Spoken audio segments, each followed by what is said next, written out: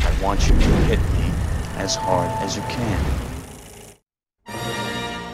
How does one even properly introduce the concept of Star Wars to kick off a video? Let's be honest, you know what it is, and you love it. And if you don't love it, you're doing that for attention. You're one of those kids that chose vanilla over chocolate because it made you stand out from the other kids. Every time a new Star Wars movie comes out, it's all that anyone is talking about. Star Wars is the most popular adventure story of our time. It's the most groundbreaking saga in Hollywood history. It's not often you can say a film changed the way you looked at movies, but Star Wars took it to the next level. It changed the way movies were made, and it changed the way we looked at life. Yeah, well, and I won tickets from WTMA. You saw it before anybody else. 3 weeks before all of my friends. And how do you explain that everything's different now? Yeah. With the fan base so passionate, oftentimes bordering on toxic, the success of each film was a foregone conclusion. Lucasfilm could always expect huge success. However, in 2018, for the first time, that wasn't the case. Solo, a Star Wars story, should have been another hugely successful chapter in the Star Wars universe, but it failed to meet nearly every expectation. With the rise of the Skywalker now closing out the saga, let's look back and finally discuss the black guy on our favorite franchise. It's high time we talk about Solo, and ask ourselves, what the f*** happened to this movie?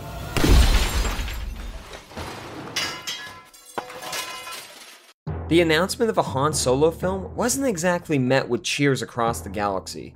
Don't get us wrong, we're excited for just about anything Star Wars related, but the reaction to Solo was a collective, oh, really? The thing was, there were plenty of ideas that fans were anxious to see. Maybe a Darth Vader movie that tracks with the Marvel Comics series? Ooh, a Boba Fett movie. Ah, what the hell, a Jango Fett movie? A Darth Maul origin? Something with Thrawn? An Obi-Wan spin-off? An Ahsoka Tano movie? Knights of the Old Republic? The possibilities were endless. What didn't make any of those lists, however, was a Han Solo origin story. No one ever asked for this film. Not that we're inherently opposed to it, but as fans, we wondered if it was even necessary. Everyone knows the story of Han Solo, so why dedicate a whole movie to it? Plans for a film to fill in minor plot details seemed a little unnecessary. Nevertheless, in early July of 2015, Lucasfilm announced that the second Star Wars spin-off movie would focus on a young Han Solo. But perhaps more interesting than the news itself was the news of the directors who were originally hired to helm the project. I say originally because someone else ended up coming in. But hey, we all know who shot first, right? Right? Moving on. Phil Lord and Chris Miller were the hot topic back in 2015, as they had a bit of the Midas touch. If you're not familiar with their resumes, a few high points would be the success of Cloudy with a Chance of Meatballs, turning an 80s police procedural drama into a modern-day comedy hit and a vehicle for Channing Tatum and Jonah Hill, and making a movie about Legos that was actually funny and surprisingly good. Like, really good. They were interesting choices to take on the project for sure, but fans were on board. Over the next year and a half, casting would take place. While many fans would have loved to have seen Harrison Ford back in the role, Lucasfilm had already gone through its fair share of de-aging. A new actor would have to be cast for the high-profile part, and no stone was being left unturned. Lord and Miller worked with multiple casting agencies, taking auditions from Hollywood's biggest names in the right age range, touring acting schools all over the United States and the United Kingdom, and, rumor has it, even checking out some cowboy bars. Over 2,500 actors auditioned for the part, and ironically, the one who landed the role was the very first actor to audition at the start of the process. Alden Ehrenreich was hired after 6 auditions. His understanding of Han Solo, the rebel, the charisma, the cynic, the angry optimist, even earned him a nod of approval from Harrison Ford himself. Over the next few months, business was booming with the likes of Woody Harrelson, Phoebe Waller-Bridge, Michael K. Williams, Emilia Clarke, Tandy Newton, and Donald Glover as Lando Calrissian rounding out the main cast. In January 2017, production was underway, and the world could see from the first set photo a group of people genuinely happy and excited about what was to come. It makes you wish things could have stayed that way. Behind the scenes, conditions were reportedly difficult. Lord and Miller made it clear in their joint hiring announcement that they planned on taking risks, and they pushed the boundaries wherever they could. There were often scenes that would end up having 30 or more takes. While that may sound like something from a Stanley Kubrick film, these takes weren't meant to drive the cast mad, giving the talented cast opportunities to improvise new takes on the scene. Lord and Miller had hoped that they'd find the humor, and maybe some of the heart of the film in the editing room.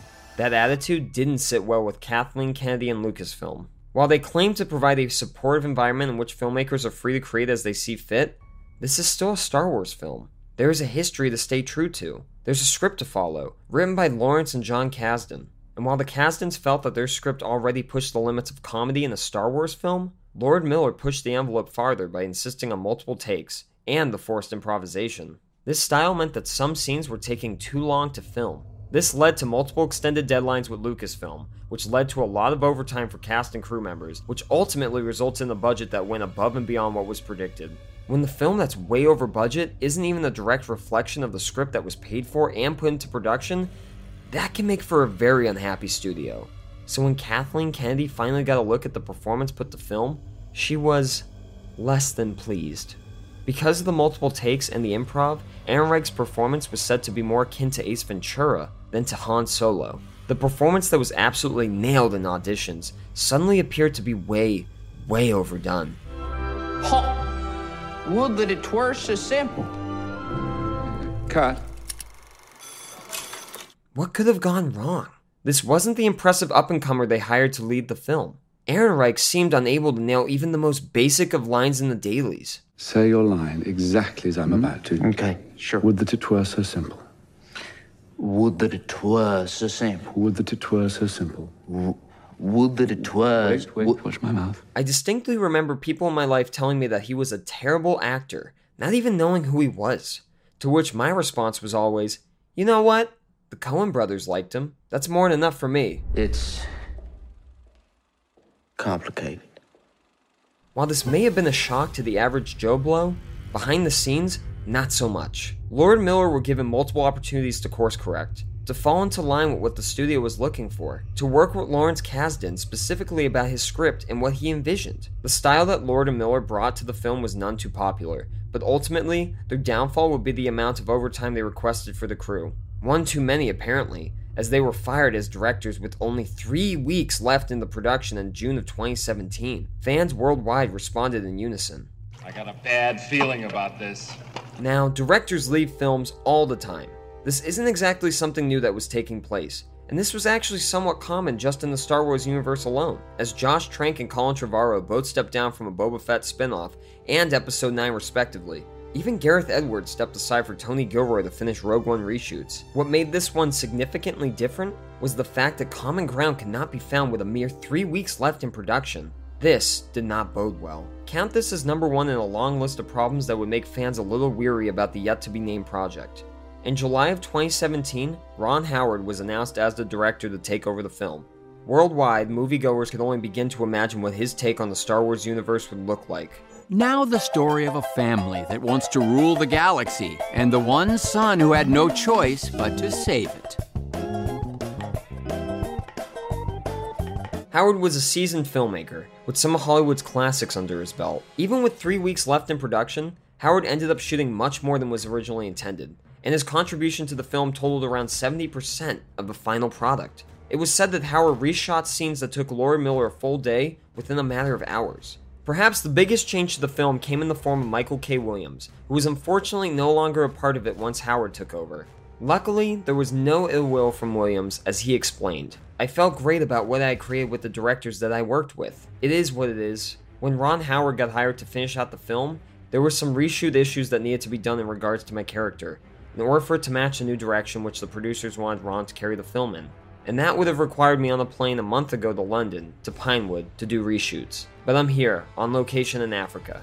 It's scheduling. The role Williams was supposed to play was that of Dryden Voss, which ended up going to Ron Howard's man crush Paul Bettany during reshoots. According to Williams, Voss was originally supposed to be a half-human, half-lion hybrid who was part of a will-they, won't-they love triangle between himself, Kira, and Han. Part of Howard's huge overhaul of the film can probably be traced back to the Voss character, as more than the appearance was said to be significantly different than what Lord Miller had intended. On October 17th, 2017, Ron Howard dropped the title for the highly anticipated Han Solo film, and it was Solo. Very imaginative.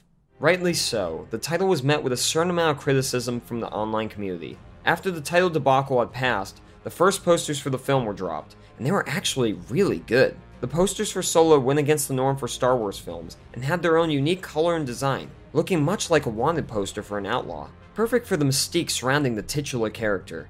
Unfortunately, even the posters couldn't escape the controversy around the film, as it was soon discovered that the posters geared much more than a striking resemblance to a number of album covers for a legacy box set. As it turns out, the design and colors weren't unique at all. Even the font was the same. Surprisingly, the poster controversy doesn't end there. Overseas, posters for the film were released with a much more family-friendly image, opting for shots of the main characters without their weapons. Maybe the intent was to bring audiences back to something happier in the universe? Don't do that again. But this was Han Solo. You know. That Han Solo? But it turns out, not only did Han not shoot first, he didn't shoot at all. He just stood staring at, presumably, someone firing at him, while keeping his arms by his sides. Who knows, maybe he's really good at dodging blaster shots with just his head. I think that technique is called McClunky. So, needless to say, Solo had its fair share of troubles leading up to the release of the film. Between going over budget, constant long nights and overtime for the crew, angering a veteran screenwriter, firing the young hotshot directors that everyone was excited about 3 weeks before production wrapped, bringing in a new director, a sub-zero response to the title release, poster controversies of all things, and the polarizing response to The Last Jedi, Solo was up against... Oh wait, did we not cover that part? The Last Jedi, Episode 8 in the Skywalker Saga, the long-awaited return of Luke Skywalker, and the follow-up to what is still currently the highest-grossing domestic box office film of all time.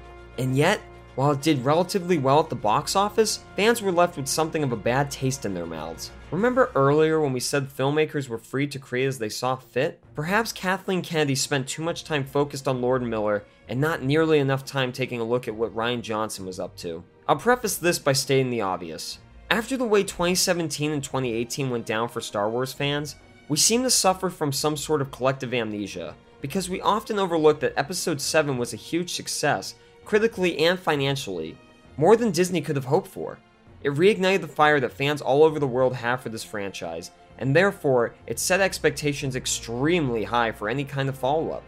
When J.J. Abrams teed up multiple character arcs, storylines, and directions to move towards, Rian Johnson came along for Episode 8 and simply said, nah. Having something else in mind entirely, Johnson created his own Star Wars film, letting the past die, ignoring an overall cohesive storyline, and seemingly making things up as he went along. So, needless to say, fans weren't exactly excited about the Star Wars franchise after The Last Jedi, and they were being given a mere 4.5 months to recover from that before they were thrown into the next Star Wars story that no one asked for. Let's get back on track. San Diego Comic-Con in July 2017, fans are not excited. D23 in August 2017, fans are not excited. Underwhelming title announcement in October, accompanied by no footage, fans are not excited. A trailer in front of The Last Jedi? Nope. Fans finally got a teaser during the Super Bowl in February of 2018, which went on to become the most popular Super Bowl trailer ever, but the full trailer wouldn't land until 3 weeks before the film's release. 3 weeks before. Franchise concerns, behind-the-scenes breakdowns, one of the saddest media campaigns for a blockbuster film in history. Finally, in May 2018, Solo arrives in theaters. The movie is well received. While critically, it's not the greatest film in the history of the franchise, but it still scores pretty well with fans and critics, with the general consensus for the film being a flawed but very fun adventure. On Rotten Tomatoes, it scores a 70% with critics and a 63% among fans. Critics spoke very highly of Ehrenreich, who was given a near impossible task, but spoke even higher of Donald Glover, who brought a near perfect performance, identical swagger, and renewed interest to the role of a young Lando Calrissian. Everything you've heard about me is true. Solo severely underperformed at the box office. Its worldwide total gross was just under $393 million. That is a ton of money, but this is a Star Wars film, and a Disney tentpole. Between the production budget that went well over predictions, advertising, and distribution, the film needed to gross $500 million just to break even. In the end, when factoring all expenses and revenues, the film ended up losing Disney about $80 million. Even in the face of a loss, Ron Howard expressed his pride in the film. While it was depressing knowing that Star Wars fans simply weren't coming out for the film, it was a personal best at the box office for him, and he expressed happiness for the fans that loved what they saw. And that right there is the rub. After all of this, Solo isn't a bad movie. It's treated like the friggin' Godfather 3 of the Star Wars universe, when it's actually really fun and enjoyable. It was just clearly doomed from the very start. A lot of fans would have loved to see what direction things would have gone and had the film succeeded.